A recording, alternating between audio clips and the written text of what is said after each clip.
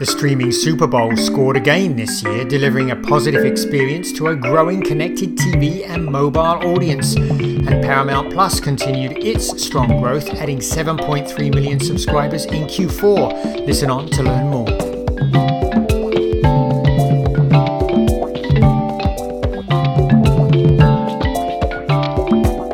And welcome to this week's edition of Inside the Stream.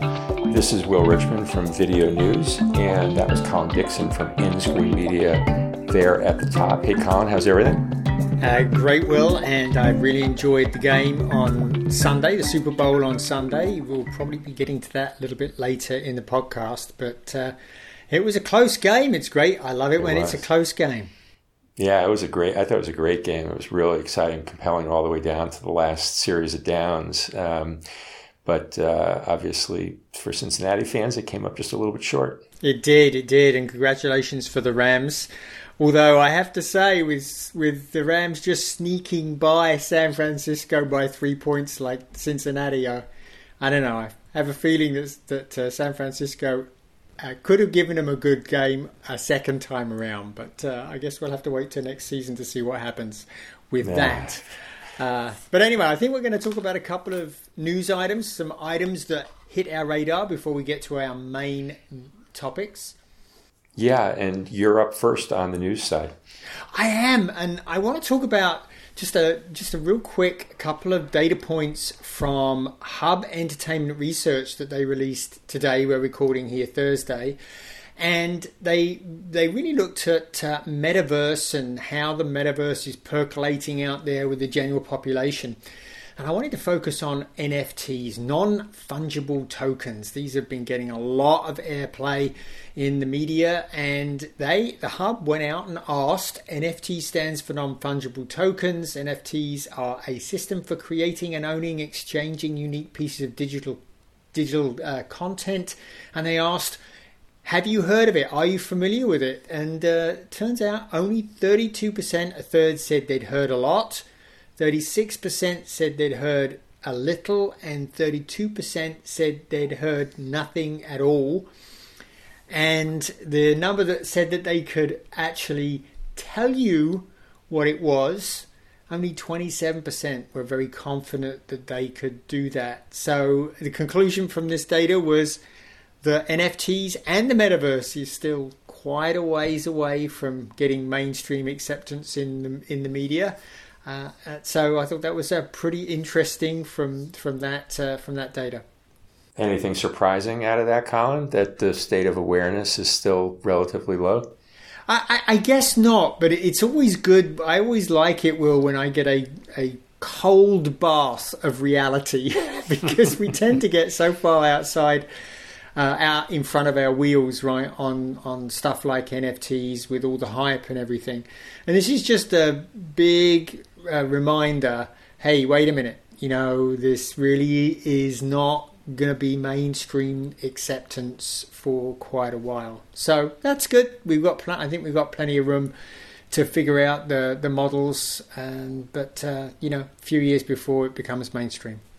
Yeah, fair enough. And one item that hit my radar this week was that AMC Networks reported its earnings and said that it is now up to 9 million paying subscribers for its various streaming services. And there are about 4 or 5. AMC Plus is the big one, Shudder, Acorn, Sundance Now, rounding it out. So 9 million. They did not say what the increase was in the fourth quarter. They had not mentioned what the Q3 number was back 3 months ago. But they did issue a forecast of 20 to 25 million by 2025. And some of our podcast listeners will remember that we actually talked about AMC Plus over the summer because I had subscribed to it via Amazon channels, and we were chatting about the pros and cons of a Amazon distributed service versus going direct to consumer. And so they're up to 9 million, obviously a smaller service, but it seems like they've created a niche for themselves and are executing pretty well. Yeah, and to just give folks an idea of maybe how many AMC Plus subscribers there are. I know that a year or so ago, I think Acorn TV said that they had 2 million subscribers.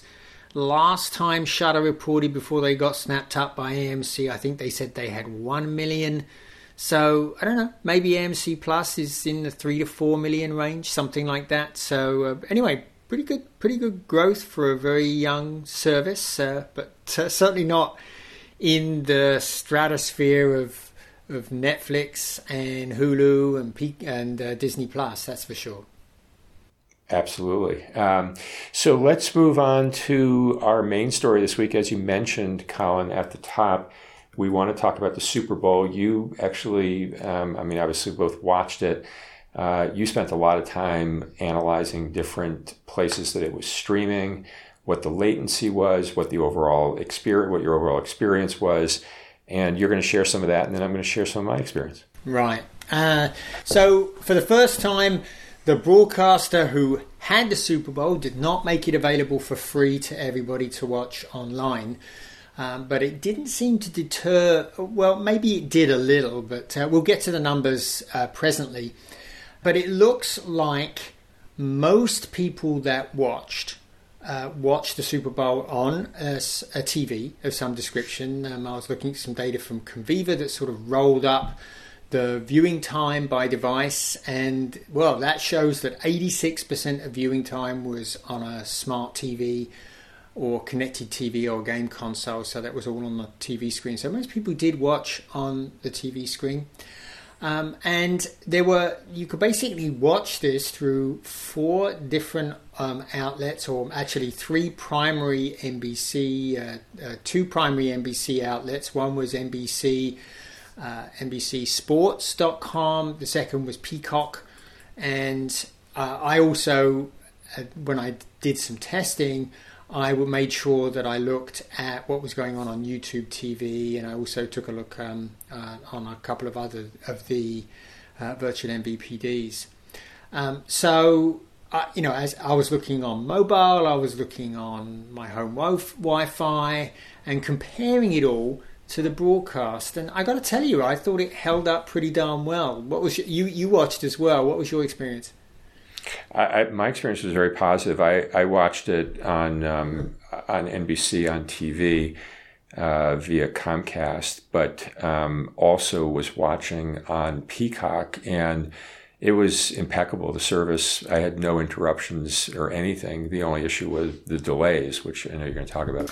Right. That was the biggest issue for me. I did have a little bit of an issue with NBC Sports .com getting in at first, but that didn't seem to last very long, and I got in. And the remarkable thing was that the delays were quite hefty, and I'll talk about those in a second, but they were at least very consistent, because I bounced in and out of the services quite deliberately. I logged out of all of the services at the halftime and then logged back in. And the delays pretty much stayed the same, and they were all in the 30 to 40 second range. Yeah. So that means a full down behind the broadcast feed that I was watching, which was my NBC Bay Area station using an antenna on my roof. And I've got to tell you, the quality looked pretty good in comparison with that broadcast channel. But boy, being 30 seconds behind, I don't know if you were monitoring social media, Will, but that's a real problem. People were probably chatting about touchdowns that a lot of the streamers hadn't already seen. So I think that's a problem. Even YouTube TV, which is one of the biggest virtual MVPDs, even they were 40 seconds behind the broadcast feed. So this seems to have been pretty universal. And I was a bit mystified because, well, there were actually deployed solutions now for low latency streaming. And I thought that maybe NBC at least would try that.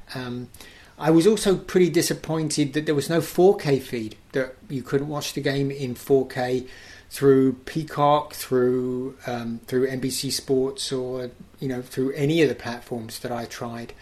So that was kind of disappointing. But as you say, very good video quality. I even up sticks and took the dog for a walk at half time and got on my had my phone with Peacock running on my phone on T-Mobile's mobile network, and did a 3-mile loop with my dog, and it never quit once. It was great. So that was pretty consistent. And interestingly, the mobile network had the lowest delay of the networks that I tried, just 29 seconds. So, but still a full down behind. Yeah, full down behind. That was exactly my experience, Colin, with Peacock. I would say that I tested it probably 3 or 4 times, and it was about 40 to 45 seconds delayed, which, as you say, is really a full down. So I wasn't monitoring social media, but for sure, if you were on social and you were following, you would be, you would have been getting some spoilers along the way. Yeah. So a couple of other things about the experience. One of the things that I've noted in the past is that the ads you see on streaming in the Super Bowl are pretty much the same ads that you see in the broadcast stream. And that was largely true here, although not completely. So particularly in the first half, it seemed to me like the ad loads I saw on Peacock and on NBCSports.com were pretty much identical to the ads that I saw on the broadcast feed. But in the second half, it seemed a lot of the last ad in the pod were being replaced. So, for example, I saw ads for Under Armour, the GMC Denali, and a lot of Peacock ads in that last slot that didn't appear in the broadcast. So they definitely were selling those separately. I'll also say that I didn't think that they were targeted. They certainly didn't seem to be targeted to me. None of these ads particularly spoke to me. But, maybe sticking close to the broadcast load was the right thing to do here, because people spent an awful lot of money for those ads. And it's a feature, right? Everybody watching wants to see those big ads that people are placing. So, that was one interesting thing. The other thing was that a lot of streaming services stepped up to the plate. There were a lot of ads for streaming services. We saw Netflix, who placed an ad focusing on its movies. In the first quarter, especially, they really focused on that Ryan Reynolds new movie called The Adam Project. Disney Plus, they were talking about their greatest of all time GOAT movies, which with what I thought was a pretty dumb ad with goats. I'm not sure that people got the reference. And even Rakuten placed an ad with Hannah Waddington that was focusing on its rewards programs. But I also saw Amazon Prime Video running 2 ads, particularly focusing on the upcoming Lord of the Rings prequel series that they've made, and HBO Max. There was one for AMC Plus. So there was a lot of ads in there from streamers. So they were spending the money, Will, to grow their subscriber base. Yeah, I thought the one from AMC Plus was the most surprising of all. Yeah, me too. So I guess the only other thing I'll say is that finally we did get some actual data from NBC about how many people watched. And I did my usual thing, because one of the things that they tend to obscure in that data is they don't give you the real number of people that are streaming. They give you the number of people that streamed from NBC properties. And that, of course, doesn't reflect the number of virtual MVPD viewers, the people that are using things like YouTube TV and Sling TV, etc., to watch. So I ran my usual calculation to figure out, okay, how many people actually were watching.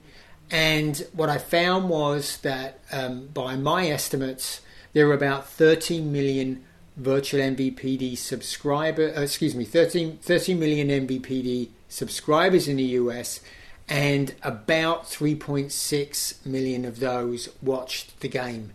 So by my calculations, that takes you to about 18 million people watched the game streamed as opposed to on traditional media. So that's a little over, that's about 15% of the audience, 16% of the audience was watching on some sort of streamed platform. And do you know how that compares to last year or prior years as an example? Yeah, and this is where the fact that NBC didn't make it available for free really kicks in, Will. It did increase. By my calculations, it increased by about 1 million viewers.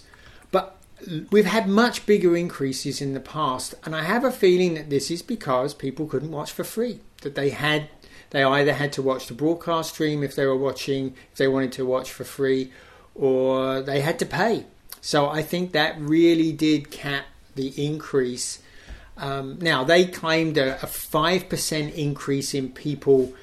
So they compared the number of people that watched on an NBC streamed platform, i.e. Peacock or NBC Sports, with the number of people that watched on a CBS streamed platform last year, and they said that they saw a 5% increase. But even that was relatively small when you compare to other years. So I think that's the impact of them making you pay to watch the game. So I think a lot of people, when they came up against that paywall, said, "Nah, I can find it. I'll go hang out with a friend, or I'll turn on the TV and watch on the TV rather on my connected device." Yeah, it did seem like a pretty big change in strategy. It almost seemed like over the past several years, we've arrived at a point where it was kind of, accepted practice that the Super Bowl would be streaming for free. And this year, NBCU, made the different call, and, you had to be a subscriber instead. Yeah, and it will be very interesting to see if they talk about how Peacock has done in the first quarter with paying subscribers, because remember, of course, you've got to pay for the Olympics, and as we mentioned last week, I think the Olympics is looking pretty darn good on Peacock this year, as opposed to their performance last year. So it will be interesting to see if they talk about it, how many people paid up and how many people stuck around afterwards when it's all done next month. So I guess we'll have to wait and see what happens there. Yeah, these are great questions. And so that's a great analysis rundown, Colin, of the Super Bowl in your experience. Anything else that you wanted to add on that, or should we spend just a couple of minutes on our next topic? Well, there was just one weird thing, but I do want us to spend a little bit on the next topic. There was one weird thing. In order for you to watch on NBC Sports, I had to log in with a pay TV provider. And so the one I found to log in with was, I don't have traditional pay TV, but I do have Sling TV, and they let me log in with Sling. But actually, ironically, I couldn't have watched the Super Bowl with Sling because Sling doesn't carry my local NBCU affiliate. So I thought that was pretty amusing that they did that. So, that's all. But why don't we talk about the big announcement from the formerly called Viacom CBS? Yeah, and we only have about 5 minutes or so, 5-6 minutes left, so we're not going to spend a whole lot of time on this. We'll probably come back to it again another time. But Viacom CBS obviously rebranded this week as Paramount Global, but also on the streaming side had some very positive numbers, we thought.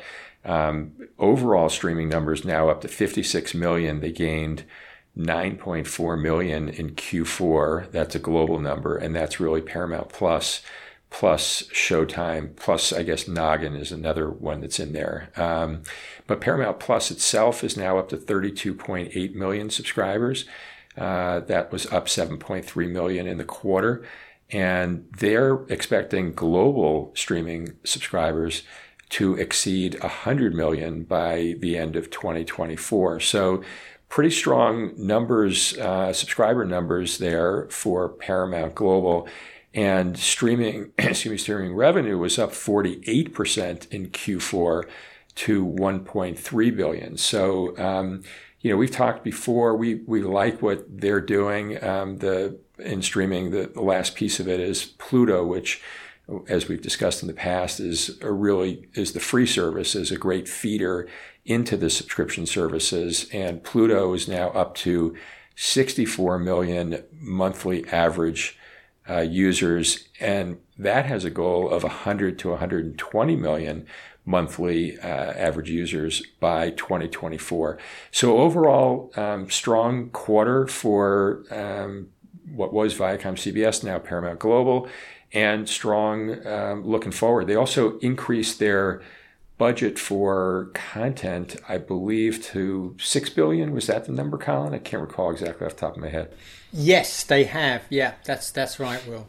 Yeah. So that, just a quick rundown, obviously they are not nearly as big as the big three, which is Netflix, Disney Plus, and Amazon, but Prime, but they're in there. They're a solid, top 5 service now. They absolutely are. Yeah. I mean, I don't know. I still don't know how to cope with Prime Video in my numbers, Will. Because it's, very few people actually subscribe to Prime Video. It's the fact that it's the free benefit that fair enough. That draws them in. And Hulu. Yeah, we don't want to forget about Hulu also. No, we certainly 5. don't. Yeah. And as you say, this puts Paramount in a very solid, if you don't worry about Prime Video, this puts them, I think, in 4th place. They're behind Hulu, 45.3. And Paramount Plus, of course, has 32.8 million. So very strong performance, being very aggressive in Europe. They're really being aggressive with Pluto TV, Will. They've launched in a bunch of European countries. They just reached agreement with the Nordic Entertainment Group to launch Pluto TV in the Nordics, Sweden, Denmark, Norway in 2022. So that will add a bunch more potential audiences there. And one of the things they're being very, very careful with is that they're making sure when they launch Pluto in different countries that they have a lot of local content. That seems to be key to growing a free service, that they're not really focusing so much on the American content, but they're really looking to draw in local providers to work with them to provide content in that free environment. So that should help it continue to grow very strongly, although I have to say I think the European market and FAST is moving a little bit slower than the American market, quite a bit slower. So 64 million monthly active users is a pretty big number. I want to give my usual caveat about MAUs. Many companies define it differently. There's no standard definition for monthly active users. The last time Pluto TV told me, they're the only one that has told me how they calculate it. They calculate it really based on uniques. They don't add what we call a co-viewing multiple to that number. So that's a co-viewing multiple basically says, well, most people are watching on TV with somebody else. So they increase the number by 1.2 or 1.4 or some unknown number, but they say they don't do that. So that's 64 million real devices that are actually receiving Pluto TV on a monthly basis. So and that is pretty decent growth. The other thing they're doing, Will, which is one of the things that Viacom CBS, now Paramount Group, has done in the past, is they've been very free in licensing content. For example, Yellowstone is available on Peacock and it's available on Hulu. In fact, it's on Peacock's free tier. Very, very popular show. Well, it looks like they are going to be much more focused now on bringing those home. Bringing those big shows home. It will take a while because those licenses have to expire before they get them back. For example, I think they were talking about in this big presentation they gave yesterday, they were talking about South Park, for example, getting South Park back, but that could take a long time.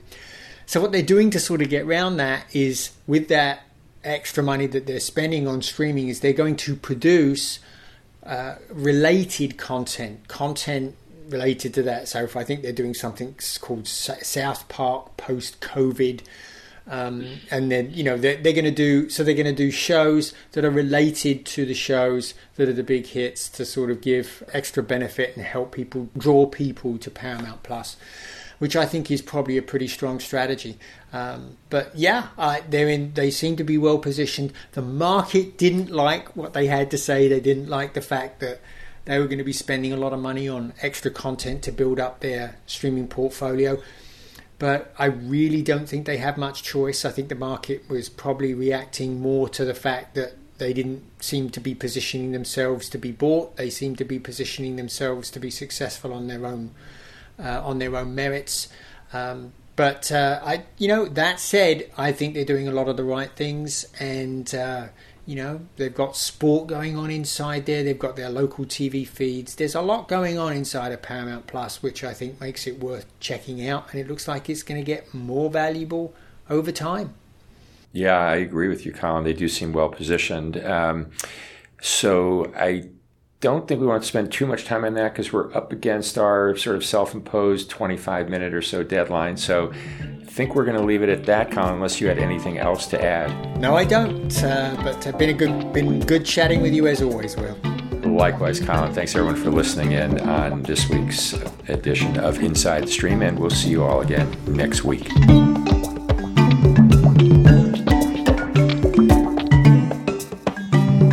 Inside the Stream is a production of InScreen Media and Video News, all rights reserved.